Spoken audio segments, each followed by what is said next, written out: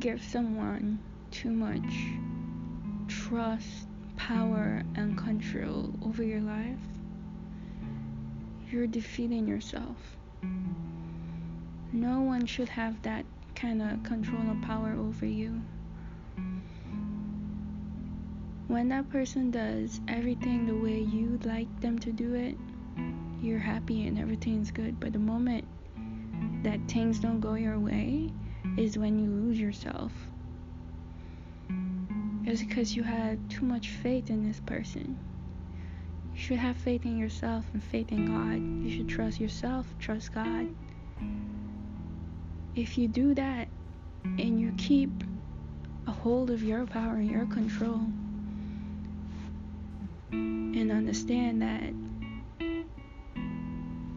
you only need you and God to feel whole, to be whole. Because when you do that, you're going to be in alignment with everything you desire. Because you're loving yourself right and putting yourself above everything else. Therefore, you will begin to attract like, meaning that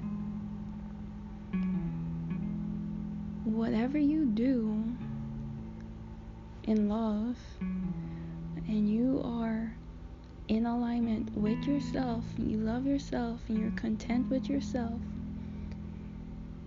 if you wish to make friends and meet a lover that is going to love you the way you want, you will have that.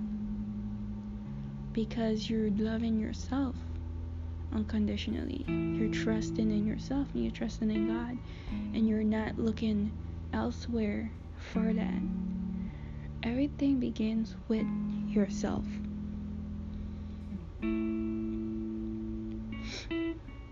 Now they say charity begins at home. Well, you are your home. If you can align with yourself, your higher self, everything falls into place. That's where it begins.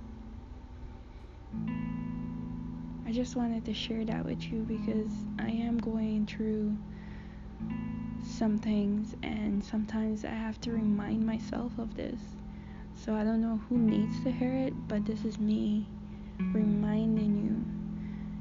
I know I might have been a bit repetitive, but sometimes it's necessary to get the message across.